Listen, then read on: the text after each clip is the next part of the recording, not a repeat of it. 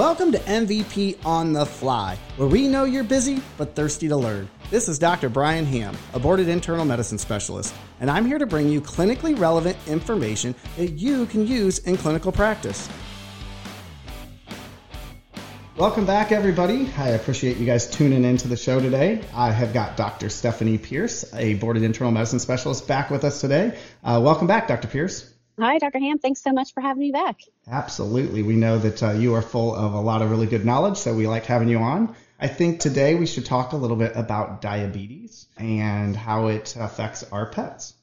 Okay, great. So diabetes mellitus, this is a pretty common endocrine disease in pets, right? It's dogs and cats. Probably most of us know this, but just a reminder with diabetes mellitus in dogs, typically they have what we would call in humans type 1 diabetes. Again, we've talked a lot with these endocrine diseases about immune-mediated destruction of the organ.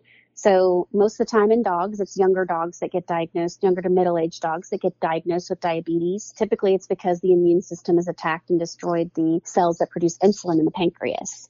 On the flip side, sorry, go ahead. Go ahead. I was going to say, so that's why when a dog becomes diabetic, it's diabetic forever. Like the pancreas is done. They've killed out the cells there that make the insulin, and then therefore they can't recover from it.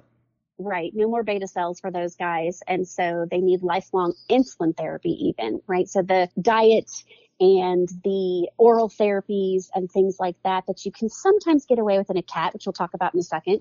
Really, you can't get away with in a dog because they just have an absolute deficiency of insulin most of the time. I mean, we can't ever say that it always is that way, but the vast majority of times that's what it's going to be. And sometimes it's genetic. Sometimes it can occur secondary to chronic pancreatitis in dogs. So those are also some reasons. But, in cats, we have the flip side, right? So whereas, the dogs have more like a type 1 diabetes, cats have more like a type 2 diabetes, which is, of course, what we know is being so prevalent in the United States. And that's a state of more of an insulin resistance. So their pancreas has the ability to make insulin, but because of chronically elevated sugars, they have a resistance of insulin uptake into their cells. And also then that high glucose is directly toxic to those beta cells. And so then the beta cells stop producing insulin because of that as well. And so that's what we usually see in our cats. And that's why cats sometimes can go into remission with their diabetes, which we'll talk about as we go through with treatment. Yeah. So we see this a lot. We see it in general practice quite a bit. In fact, really at the specialty level, we didn't see a ton of newly diagnosed diabetics. We oftentimes were sent the ones that were complicated, that couldn't be regulated, or were DKA. But this is definitely a common diagnosis at the general practice level. So they're going to come in with those classic signs of PUPD, polyphagia, weight loss. They may start having urinary accidents in the house or frequent urinary tract infections. And then as you're doing your blood work, you're going to start picking up on those telltale signs that they're diabetic. Yeah, absolutely. And the other thing, cats can trick you, right? Because cats just have a redistribution of their body weight. They have a lot of loss of muscle, but they're still little chubby creatures when they're diabetic. A lot of times, right? It takes a pretty long time for a diabetic cat to really have profound weight loss. Yep. The dogs, yes, not the cats. So also make sure, even if the cat's weight's the same, that you're assessing their body condition score and their muscle condition score, because that can trip you up sometimes because they will just have a shift, from loss of muscle and being then just a little more fluffy. Right. And then the cats with litter boxes, sometimes, some of the most common signs, the PUPD, may be hard to notice because they're off drinking when you're not looking. They're using a litter box. Some owners do notice a sudden increase in volume of urine in the box. So if they come in talking about that, that would definitely be one of the things you'd want to be looking for is diabetes. Right.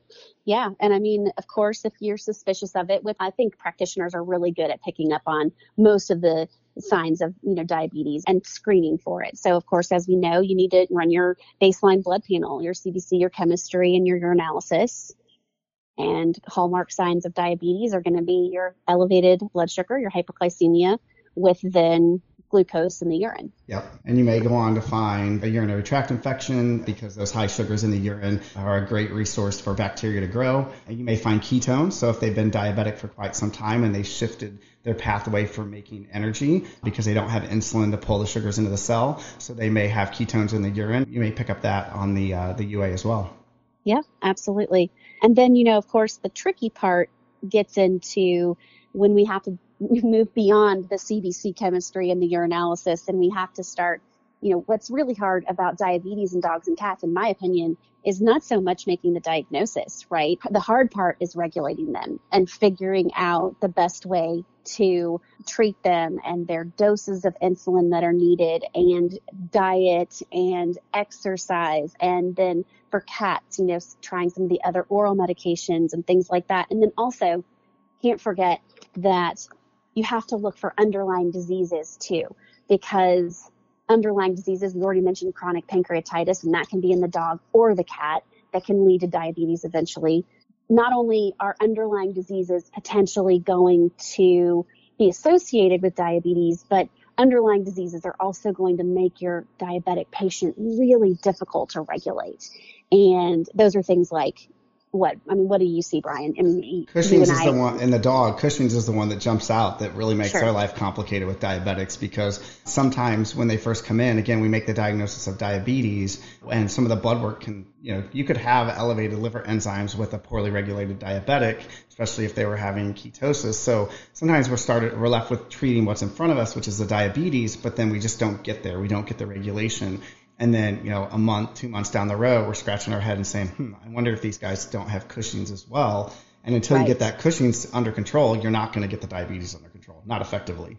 Right, absolutely. And kidney disease too, right? Renal disease, definitely going to make it difficult to regulate your diabetes, even chronic infections. To the point, I had a couple of cases where they had severe dental disease, and that was all we could find. And when the patients got their teeth fixed up, their diabetes became much easier to regulate. Again, that's a one-off. That's not very likely, because I saw tons and tons of patients with profound dental disease that could be well regulated.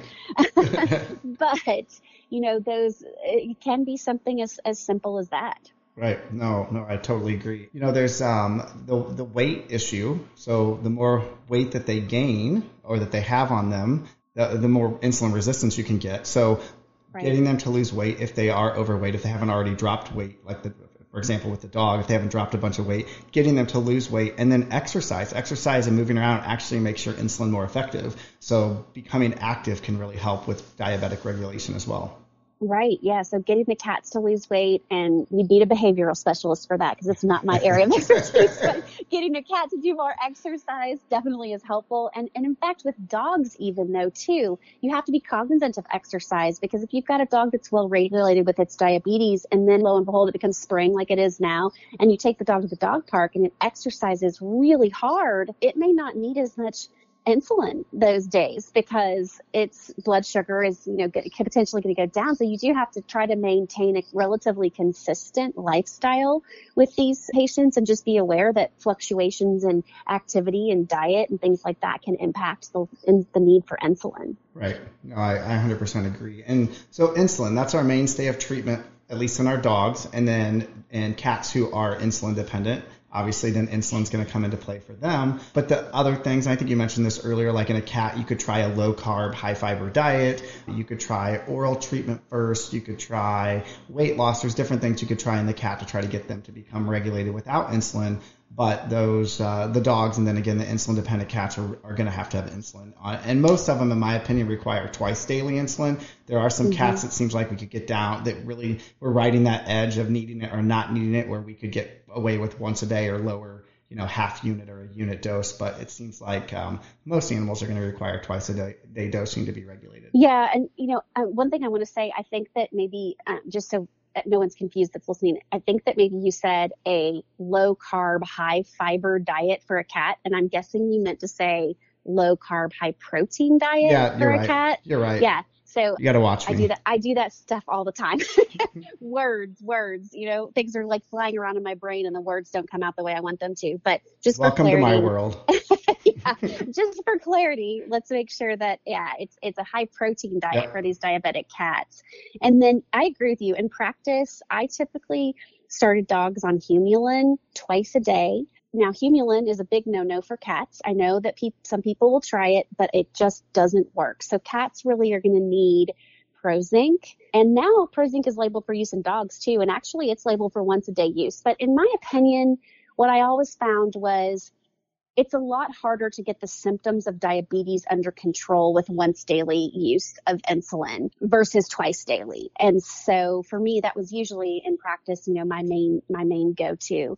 And then of course you have Vexilin, which is also out there. And I should mention, Prozinc insulin is an on-label use. Vexilin insulin is an on-label use. The Humulin that I mentioned, that's an off-label use, right? That's a human insulin that you'd be using off-label. And then there are lots of other human insulins that we use off-label in pets too. Probably most commonly that we're using are your glargine insulin, Lantus, or Detamir, be the others that would be more common. Yeah, and it seems like it was oftentimes the cats that we were reaching for some of these other ones for. Not that we didn't do it for the dogs, but it seems like the cats are the ones that I always felt like I was getting off the beaten track with these other insulins, trying to get them regulated with.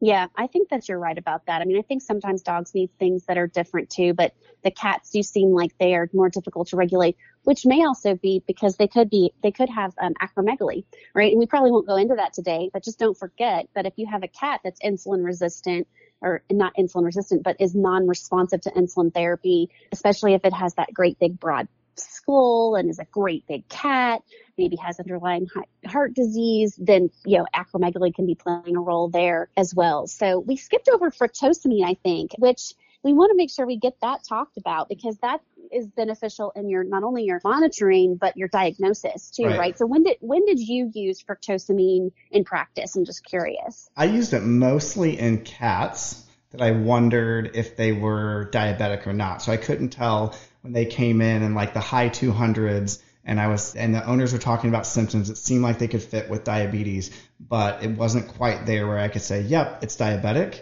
So then I would reach for fructosamine to be that deciding factor because it's going to give you that, it's going to look back over the last several weeks and tell you whether or not they've been regulated. If it was normal, then they're likely not diabetic. But if it's abnormal or it's high, then it supports a diagnosis of diabetes. Yeah, right. I would use fructosamine in the same way, right? So if I'm looking at a CBC in a cat a chemistry in a cat, and I'm going, is this a stress hyperglycemia or is this, a diabetic cat?